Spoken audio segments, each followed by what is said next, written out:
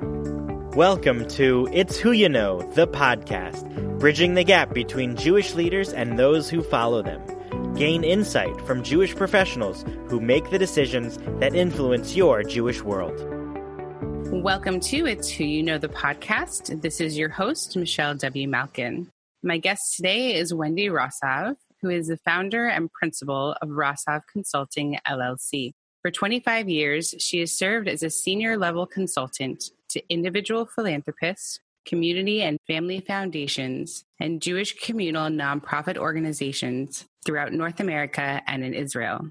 Her keen analytic skills, knowledge of all facets of Jewish education and identity-building sectors, as well as her experience in research and evaluation techniques, have made her a sought-after expert on program design and evaluation. Over the years, Wendy has worked as an evaluation consultant, facilitator, and strategist with an extensive array of grant-making and operating foundations and program providers, including most recently the Jim Joseph Foundation, the Steinhardt Foundation for Jewish Life, Hillel International, One Table, and the Honeymoon Israel initiatives. With a new office in Israel, Wendy and the firm have also begun working closely with the Jewish Agency for Israel, the American Jewish Joint Distribution Committee, and others on a number of research, evaluation, and strategic consulting projects. I've asked Wendy on the program today, specifically for all the reasons that I've mentioned. Although we've touched a little bit on evaluation before on the program, I know Wendy has a wealth and depth of knowledge and experience to help us get to the next level in our thinking around these important areas of our work. Thank you so much for joining us today and being on the program, Wendy. Happy to be here. So we'll begin, as we always do, to how you found yourself leading this wonderful, growing consulting firm, and specifically in this particular area of work. I think my story probably starts somewhere around the early 1990s, probably around 1990, when I was working at Camp Ramah in Ojai, California. I grew up on the East Coast, and I was a camp kid and moved out here in 1989 and found myself sort of wanting to get reconnected to the Jewish world that I had left and been disconnected from for some time. I was at camp for about 3 days. I was working as the sports staff and also teaching carpentry, which were the sort of two things that are great passions of mine and things I was doing when I was a lot younger. The head of the camp saw me, singing raucously in the dining hall in the Chadar Ochel one afternoon with a bunch of kids. And he was like, I don't know where you came from or what planet you dropped off of, but your knowledge of Jewish stuff and your passion for Jewish stuff is amazing. And you should be a Jewish educator and, you should run a camp or run a day school or do whatever. And I was like, well, I'm just here teaching sports and woodworking. Right. I don't know, I don't see myself as a Jewish educator. And he was like, well, you should think about it. And that sort of set me off on a path, honestly, that led to me applying for a Wexner Fellowship. I actually got that, which was amazing. I was living in Tucson, Arizona at the time, coaching sports in a public high school and teaching in a public high school. So I got a Wexner Fellowship and started out at what was formerly the University of Judaism, now the American Jewish University in LA, and did a master's in Jewish education. And while I was there, was strongly encouraged to think about doing doctoral work just because I was really interested. And I guess I had the capacity to think about that and do that stuff. And so I applied to the School of Education to the PhD program at Stanford and got in, much to my surprise. And the foundation was nice enough to continue my fellowship into that doctoral work. And while I was there, probably my second year as a doctoral student, it's around 1996, I think, going way back. And I got a phone call from someone at the Jewish Education Service in North America, JESNA, which is no longer, but then was, doing a lot of work in research and evaluation in the Jewish education and identity building space. And they had some work that they were doing out here in the Bay Area. They needed someone who was local to help out. And they had heard about my doctoral work at Stanford and thought that I would be a good person to help. And so I did a sort of a part-time gig for JESNA while I was in my second year in the doctoral program. And that just turned into more and more and more. And I actually started working almost full-time for JESNA by 1998 or 99. What was your PhD work in? My PhD was in the School of Education. It was in curriculum and teacher education, but I actually wrote about rabbinic training, how people are trained in seminary. I was really interested in sort of, the notions of how is it that a regular old person goes into a seminary and comes out a pastoral and spiritual and religious figure. And that whole process of formation and spiritual formation and religious formation and sort of forming habits of mind and heart and hand and doing the work of the rabbinate. So that's what I actually wrote about for my dissertation. I think 5 people read it. My mother was my and everybody on my committee. Yeah, I thought it was a great piece of work. I also knew that going into the academy, I didn't want to stay in the academy. I mean, I didn't do the PhD in order to then become a professor and sort of continue on in that vein. I always knew that I was wanting to sort of apply my work in the real world, quote unquote, not in the ivory tower. So the Jesna piece just sort of started just by chance. And then it just grew. And I think my skill set grew and my interest grew and their interest in me grew. And by the time I was finishing my coursework and then starting on my dissertation, I was almost working full time for Jesna, telecommuting from here in the Bay Area to their New York office. And then I worked for Jesna for 10 years from 1998 to 2008. And that's really where I cut my teeth on learning really sort of all the ins and outs of program evaluation, of research and education. Did you I had various areas and positions while you were there, or were you mostly in one particular area? I was in what was then called the Berman Center for Research and Evaluation. And that was named after and through an endowment from Bill Berman, Zichrono Livracha, who was just an amazing philanthropist, an amazing human being, and really felt that Jewish education really needed to be more evidence-based and data-driven and sort of all of that. And he was one of a few philanthropists at the time who was really focused on that kind of approach, a data-driven approach, an evidence-based approach. And if we talk later in this podcast about what's changed in the field since I started in it, 25, almost 30 years ago, for sure, that's one of the things that's changed. So you were at Jesna for 10 years and kind of really got some of your basis of experience. So what was after that for you? The last 2 years that I was there, and I'll be, perfectly frank, I started to get increasingly frustrated with what I was experiencing as the disconnect between funders and grantees around what constitutes success, how will you know, when will you know, what kinds of evidence are going to be credible and reliable to whom, and understanding whether you've been meeting your goals and things of that nature, and also getting really curious about when foundations and philanthropists make grants, how do they assess their own impact, right? Because ultimately, if they make good grants and they make good bets and they make good investments with good organizations that are doing good work, then that redounds back to them. But they also have their own strategies and their own philanthropic goals. And what I wasn't seeing was I had done, hundreds of program evaluations at that point. And I just felt like either the funder would call Jesna and say, we want you to do this evaluation because we're not sure we want to keep funding this program and we want to find out, is it working and what impact is it having? Or the grantees would call us and say, our funder told us we have to have an evaluation. And there was no conversation between the funders and the grantees. And I wanted to have those conversations. And to be perfectly frank, I was in middle to senior management at the time. It was my 8th year there. And I had sort of gone up the ladder and I was the director of the center by that point. I had started as a senior research associate and then moved to be the associate director of the center. And then I was already the director of the center at that point. And I went to John Wucher and to others, again, Zichrono Livracha, it's sort of amazing. All these people are gone now. But I went to these people and I said, I really think we need to be facilitating these conversations, right, before we start doing all these projects. And I didn't get a whole lot of positive response from them. I was just becoming increasingly frustrated with what I felt was throwing good money after bad, not bad, but not nearly as helpful as it could have been. And the other thing that was really bugging me, Michelle, and I'll be perfectly frank about this too, is that pretty much every single study that we did was totally proprietary, right? It never saw the light of day. It never got into the practice space, either the philanthropic practice space or the educational practice space. And I had a lot of tacit knowledge. There was such a treasure trove of information that wasn't getting out into the field. So was the sense that that's just not how we work? That's just not what our role is. We stay out of that. Yeah. So I started my last 2 years there looking for other jobs because I was feeling really frustrated about that.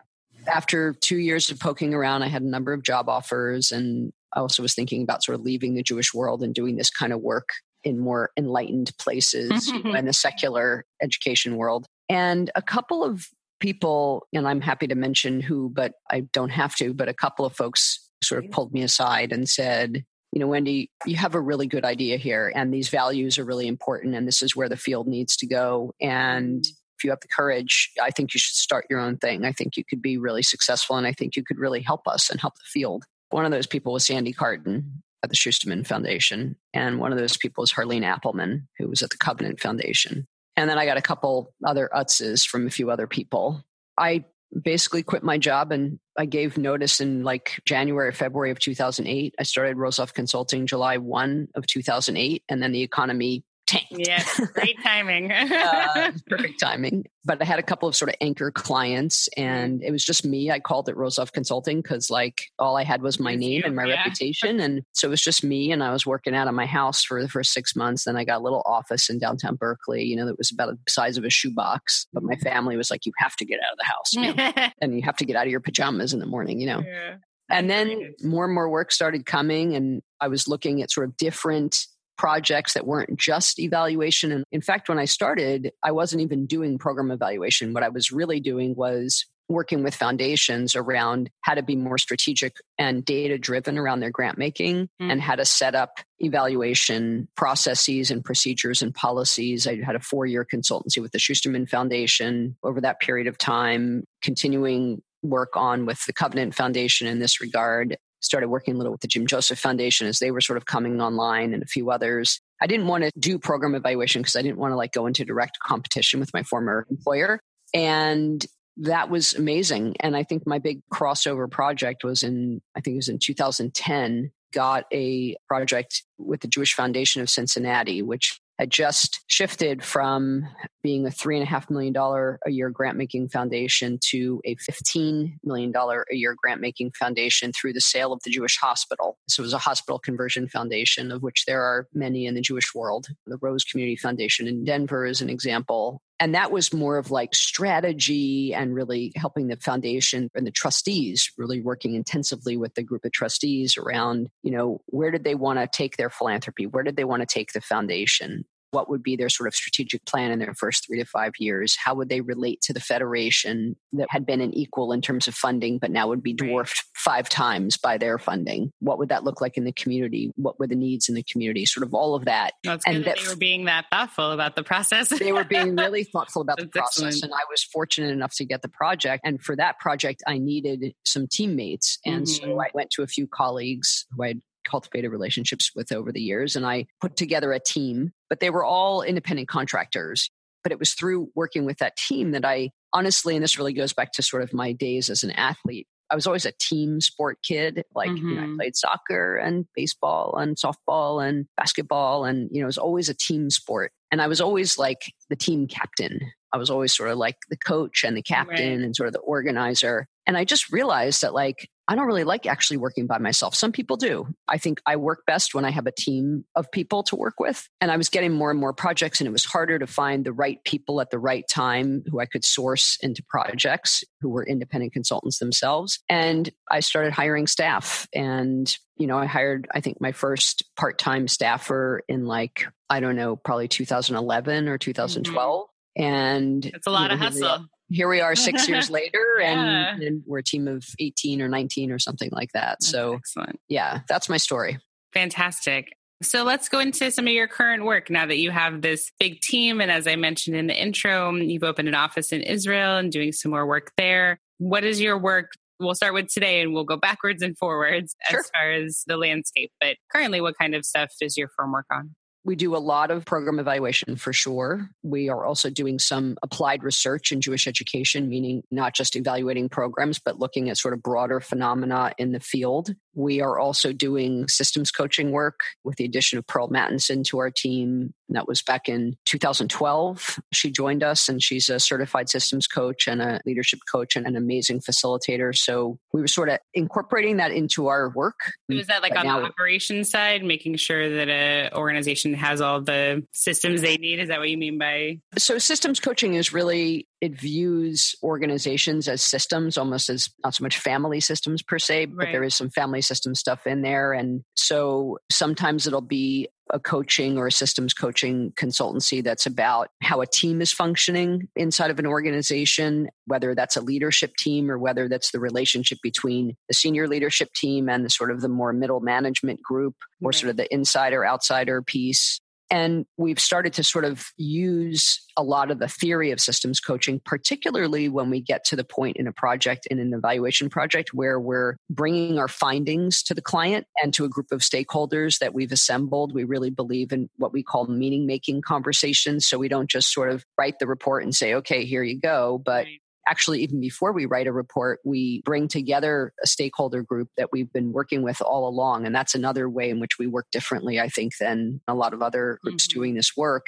is that, yes, we have a central project liaison with each client, but we also insist that whoever the key decision makers are and the key stakeholders and constituencies are that are going to need to be making decisions or thinking about the implications of what's being learned through a program evaluation or research project, that those people are in at the beginning, and that as we have inflection points through the project and we have findings to share, that we do that as a group. Right. And that facilitating that conversation around, like, here's what we've learned. What are you guys hearing? What are you seeing here? This is what we're seeing, but how are you thinking about it? And how's this going to, change how you think or what you do in your organization? And so that kind of facilitation and meaning making is really, I think, a hallmark of our work. And we're doing it in an even more explicit way, now with, through that sort of systems coaching lens. Right. And so it sounds like you're not terribly shy about maybe kind of highlighting some reasons things might not be working or might be working, instead of just saying, you didn't get X amount of people to some program, but more so, Susie can't stop arguing with Bob. And, maybe you want to think a little bit more about kind of, sounds like the politics of how things are operating to provide advice in how to improve a program that's not necessarily just functional. Yeah, in some cases, it can go to the organizational piece. And in some cases, those consultancies are totally separate. Like we have program evaluation and we have the systems coaching work. We also continue to do, as requested, consultancies, with foundations and philanthropies. We do a lot of work with the Aravim Philanthropic Group. We're actually just about to start a project in a community that's working with a foundation, but it's a group of synagogues that are trying to sort of figure out how together they can sort of revitalize and enhance Jewish life in the small community. We have all kinds of things coming our way. And then we sort of have our bread and butter stuff, which is we do a lot of work, in the day school sector. We do a lot of work in the teen space. We do a lot of work in summer camp space, early childhood education. We do a ton of work on the campus space with both Hillel, individual Hillels, with SIC, and then with organizations that are sort of working in and around the campus space. You've been listening to It's Who You Know, the podcast. I'm your host, Michelle W. Malkin. Before returning to my conversation with Wendy, I'd like to take a moment to introduce you to the guest for our next podcast episode. Robert Bank is the president and CEO of American Jewish World Service, or AJWS, who discusses with me his work in promoting Jewish values around the world in an attempt to positively influence public policy, thoughts, and the way the American Jewish community interacts with the world around us. Here is a clip from our upcoming conversation. Most people want to stay in the country in which they were born. They just wish that the country in which they were born were not so violent, were not run by drug cartels, was not at war, was etc. And the United States should always be a safe haven for those who are fleeing persecution. And we are living in a world today in which over 65 million people are migrants. And they are moving from one place to another, not only because of persecution, but because of climate change. They are climate refugees. The places they live no longer have water, or the places they live have too much water. So we at AJWS are really committed to solving these problems in country. So it's a great privilege that we have, even during these turbulent times in the United States, to try and persuade not only those who run this country, but American Jews to care as they do for those who are suffering in other countries. Because if we can strengthen civil society in Mexico or Kenya or Sri Lanka, then the opportunities and chances for improving the lives of millions of people in those countries is huge, and actually will lessen the burden of immigration and migration. Be sure to listen to the rest of my conversation with Robert in the next episode of It's Who You Know. But for now, back to Wendy. So as you alluded to a little earlier, let's look back a little bit. So you've obviously been in this work for quite some time.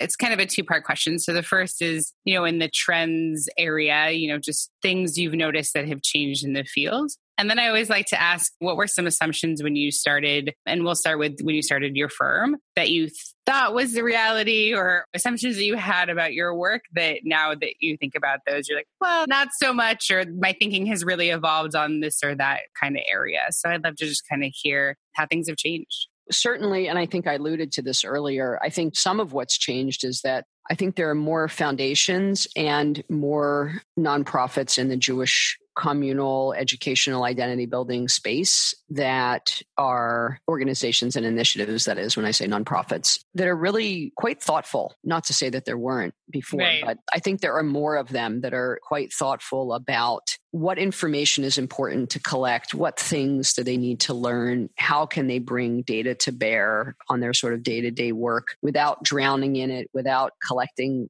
reams and reams of stuff and not ever looking at it, and just to say, oh yeah, we did this evaluation, or we're doing this tracking, or we're doing this or doing that. And I think there are just a lot more organizations that are more sophisticated about this stuff and wanting to increase their capacity. And by capacity, I mean both knowledge, skill, and human capacity to do this work in-house.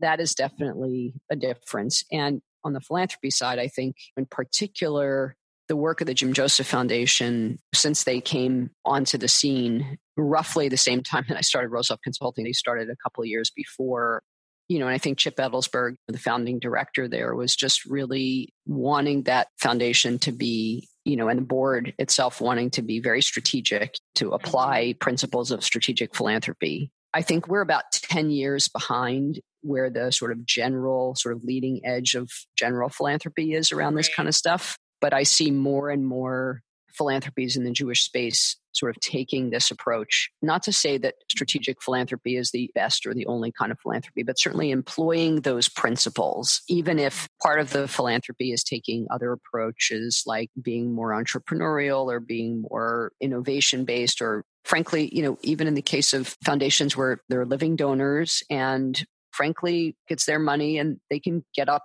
in the morning and do whatever they want with it, Right. But really being thoughtful and taking seriously the opportunities that are available by virtue of gathering and using data in smart ways. And again, that I have seen just change pretty dramatically over the last 10 years. Yeah, we had Josh Miller from the foundation on the program and just talked about the approach of the relationship, whereas things, like grants from a foundation can be very transactional of, here's the money, we want you to do this thing that you wanted to do, and then come back to us with a report and tell us, if it was successful, and then maybe we'll give you more money and maybe we won't. Right. And you really just talked about, how do we take that and make it a relationship? How do we grow then together and learn together and move what we're both trying to do forward together, as opposed to what it sounded like, when you first started in this field, which is a very transactional relationship, which sounds like what's been changing. And I would say you hit the nail right on the head, is that for us, we very much want to be in that space between the funder and the grantee around that relationship and around the hard questions of what are you all driving toward and how are you going to know whether you've been successful, and not just whether you have been. It's not just thumbs up, thumbs down. You got an A, you got an F, but really, what are we learning along the way here? And what's that continuous improvement cycle? And how does information and data sort of play into that, for sure? Right. And then thinking about the programs that you are involved with evaluating, are the pitfalls that don't make something successful or the reasons that do make something successful, have you seen any shifts in those trends as far as what is good and what is bad, and what you're seeing in these evaluations as well? Like, this used to not be something that was a problem and now it seems to be a problem, or wow, this new thing is really helping, these projects be successful. If there is no answer, that's fine too. But I was just curious. Look, I guess I would say more generally that obviously everyone is talking about the millennial generation and, the one behind it, and how to engage these folks, how to keep them engaged, and the notion that millennials are not joiners and they're not going to be part of legacy organizations, and they're going to look to do things DIY, and they're going to look for opportunities. It's about meeting them where they are, not about asking them to come to quote unquote us. And we're just constantly in that conversation. And we're also at the same time, inside of a conversation now about sort of the next generation after that, right? Which is teens who are coming up, and they are radically different than the generation in front of them. I mean, we know, frankly, that the generational brackets or cohorts are getting narrower, right? and the shift between generations is getting greater. So those are some really interesting phenomena that we're sort of dealing with and seeing every day in our work. And especially when you think about the notion of ongoing engagement and ongoing identity building, because we know identity is fluid. It's not like, okay, these kids have gone through these programs and these teens have gone through these programs and now their Jewish identities are set and now they go off to college and everything's good and fine and great in the world. We know that identity is evolving. We know that it's changing. We know that it's not static. And we also know that, I'll conclude myself here because I'm a Jewish educator, like from the start, we know that the way that young people have to be engaged is really not just about the Jewish stuff. It's about their whole person, and that we can't just focus on Jewish identity or Israel connection or sort of these things that, used to be sort of the focus of specific interventions, but we really have to think about who these people are and how they are in the world and their relationships that they have and sort of where the Jewish thing sort of all fits there. Mm-hmm. And not just that it fits at a particular point in time, but how does that shift and change over time? And how can the field be responsive, and not just responsive, but also proactive, and really thinking deeply about educational technologies and pedagogies that are really going to work in this day and age when you can, this is right here, your device, you can get any piece of information you want about anything, anytime. But the question is how somebody, when they're like, ask a question, I was like, well, ask the Google machine, ask the all-knowing brain. Like, why are you even asking a question? You don't need to anymore. Yeah. But what's the role of a one table? What's the role of a summer camp? What's the role of a teen youth program? Like, how does that all work now? It doesn't work like it worked, even 10 years ago. It certainly doesn't work like it worked 20 years ago. I mean, we've had not necessarily similar conversations, but we've talked to One Table and Kesha and BBYO and kind of talking about with a lot of millennial organizations, of which I've called them, this past year, and kind of a lot of these issues. Have you been hearing, especially in the kind of space of Jewish education, maybe tends to focus younger, but not necessarily, of the focus being too much on these cohorts and leaving behind, I hate to use the word baby boomers because that's a generation that's going to continue to shift, but some people who like the traditional way of being engaged and learning, and that those people are being left behind or disregarded for this shiny, new, exciting way of being Jewish or identity, if that's something you're coming across in your conversations and evaluations. That's a great question. I mean, look, here's when we get on the hot seat. We get asked questions like, well, should I, particular philanthropist, fill in the blank, spend my money or put my chips down on fill in the blank? This intervention or that intervention? Right. Or which one's better? Which one's going to be a better bang for my buck? The answer is we can't answer that question. If we could answer that question, if we had a definitive answer to that question, then I don't know what, but that's not an answerable question. But right. I think what I do want to say is that there are still plenty of organizations and foundations, frankly, that are investing in, I don't know whether you're going to call it mainstream or legacy or, programming or whatever. But you were sort of mixing two things. I think you were talking about that, and you were also talking about different cohorts, right, that may be getting ignored. Right. So you mentioned boomers, for example, right? So I was born in the last year of the boom, right? 1964. I just gave away my age. There you go. That's all good. Something to be proud of. So in front of me, some of my friends are, in their 60s and they're 70, in their 80s, and they're squarely in that boom, and they are incredibly active and incredibly involved. And what programming is for, that's a whole cohort, right? David Elcott talks a lot about that. If you haven't interviewed him, you should interview him. He's a riot.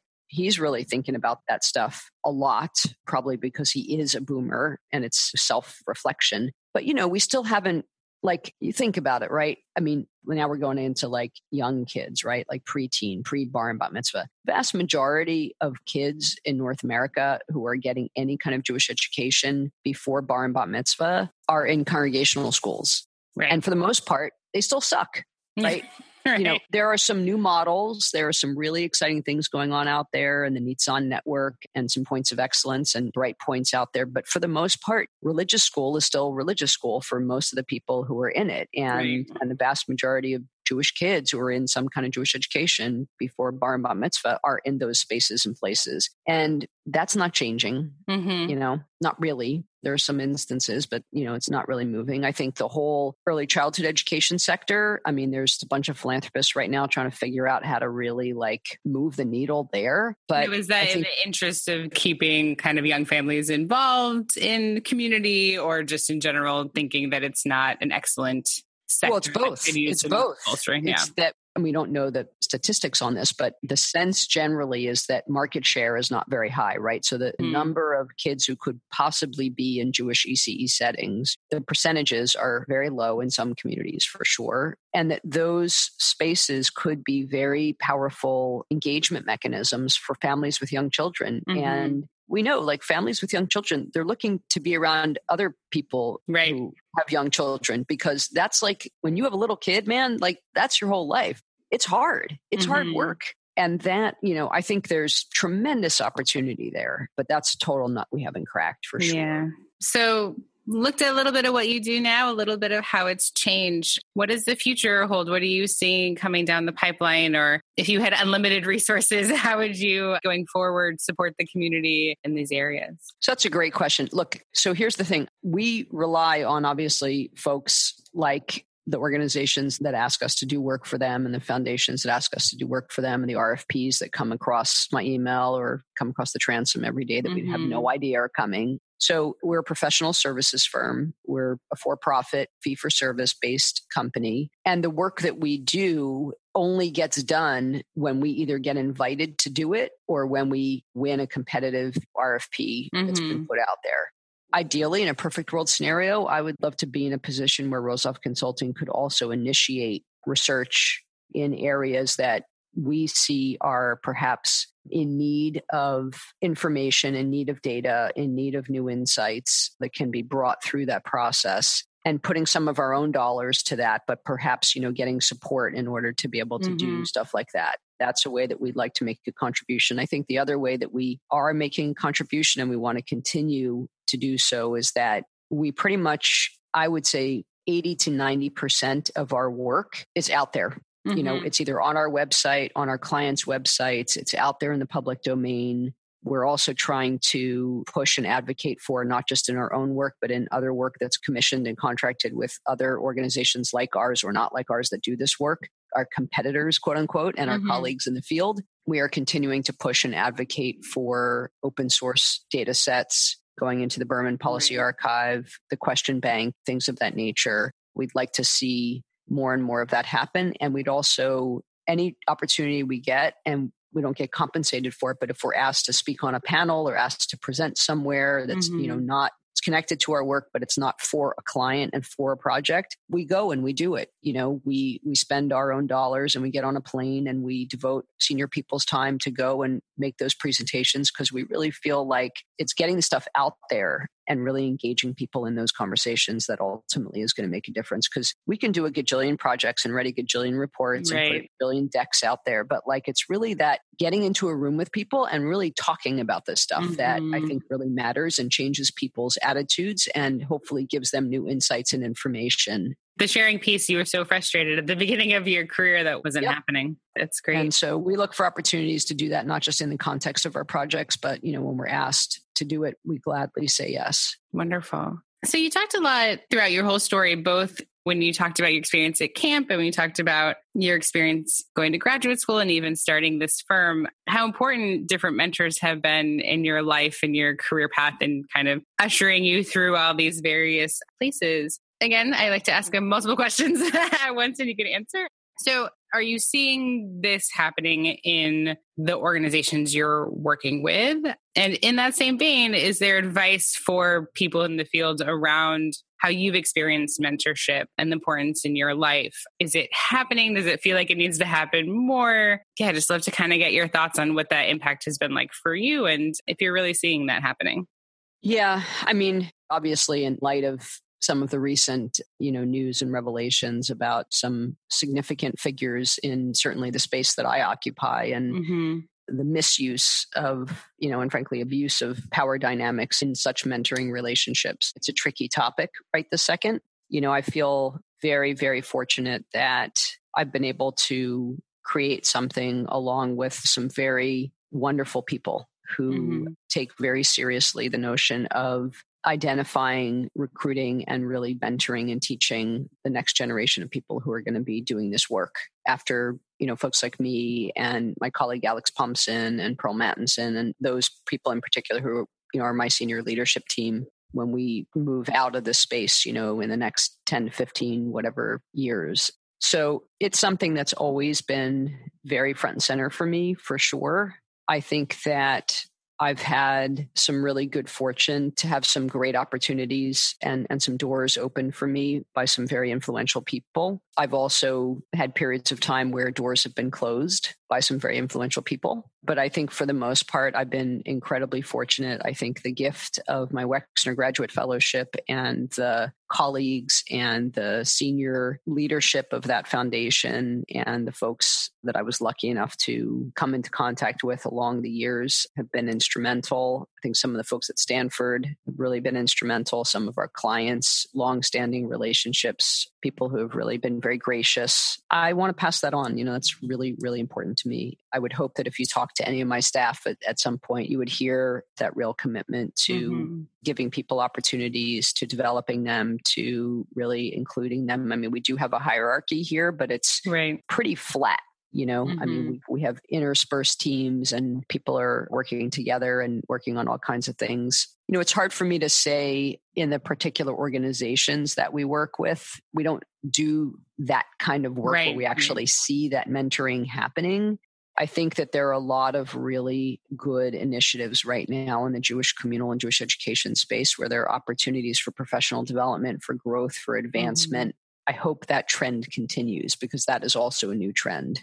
And I think we're seeing a lot of energy, a lot of innovation coming into the space and a lot of opportunity. And you asked me earlier a question that I wanted to say something about. It was something like, what assumptions did you have when you started that have either been borne out or have shifted? And I think, one of my assumptions when I started was that, especially in foundations, like they know what they're doing. They have all this money to give away, and it's really easy to give money away, and they all know what they're doing. And what I've learned is it's easy to give money away, but it's hard to do it well, and that they don't have it all figured out. Just like the people that are receiving the money and trying to do their great work in the field, and they're figuring it out too. And coming into that space and having those conversations where I think we get to, in many of our projects, because of our relationships and because of the kind of the way that we do our work, we get to see some really honest, candid conversations and some wonderings and some reflections and some, wow, this is a little trickier than maybe we thought. And I didn't see that back when I started. And I think I sort of just assumed that these people had it all figured out. And maybe they did back then and they were different people and maybe it's just different now. But I go into every conversation now as I sort of mature and have done this work for years, and I mature as a person, and I just realize like, we're all trying to figure this out. If it were easy and the answers were readily apparent and just out there, hanging on the back of my wall over here, like we'd know them already. And the reality is it's not. People are changing, times are changing, things are changing, ways of engagement are changing, generations are changing, the things we talked about all through this conversation. And so there's reason to pause and think and reflect. And there's also some great opportunity to do some great work and to continue to think deeply and carefully about how we collectively engage, the Jewish community. And it's not one monolithic community. It's like everybody. And it's a mixed community. It's a mixed multitude. It's just like standing in Sinai. There was a mixed multitude. We've got a mixed multitude now, and it's like Jews come in every walk, stripe, class, race, every ethnicity, everything. And that's the reality of our Jewish community today. And how should we be thinking about that? And how should we be thinking about what are meaningful outcomes and what are meaningful things to measure when we think about Jewish identity and things like that? It's not easy. But it's heck of fun. And I feel really lucky that I get to do this work every day. I get up and I get to come here every day. Excellent. It's awesome. Always one of my last questions about how you keep it all together, how you keep it all balanced. You've got a growing firm of, like you said, 18 people, a new office. I'm assuming you have a personal life in there somewhere, and I do. And friends. And one of the pieces that I think is helpful in that is really loving what you do, which is great to hear from you. Any other tools that you employ in being conscious of that? People who know me know that roughly between 7:30 and 8:30 in the morning, I'm inaccessible because I'm in a pool. I swim pretty much every morning, partly because it's good exercise. And I used to be a runner and, I used to pound a lot and run a lot and do a lot of things.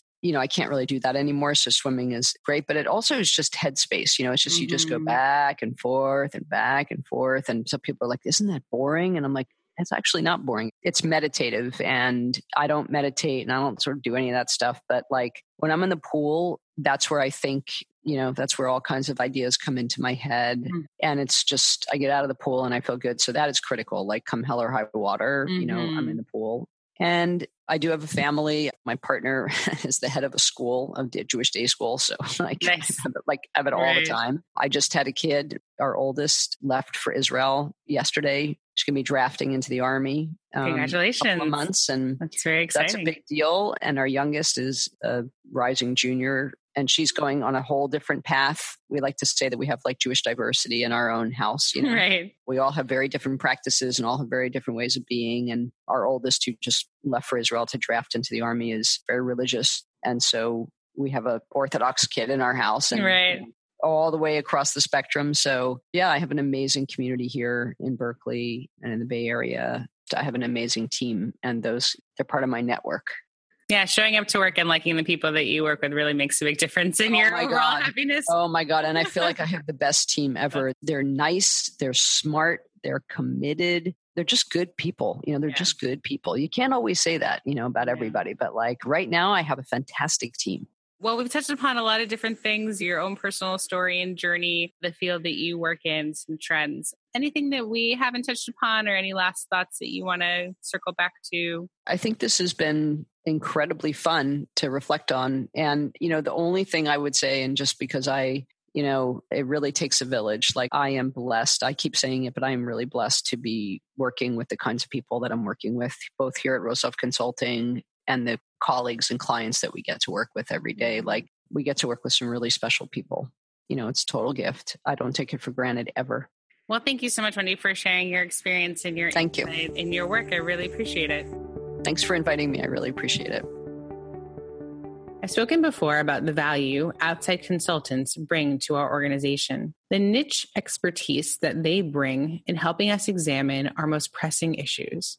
What I like about Wendy's approach is how much she involves her clients in the process of her work, investing them in the results that they were intricate in creating. There's no silver bullet for what program, project, idea will solve all the challenges we face in the various sectors of our Jewish community. The goal is for those who wish to influence change to focus on building the necessary relationships that foster those new ideas, help them grow and adapt over time, then share those as widely as possible, knowing that at the very least, they've made an impact in that one community for that one child.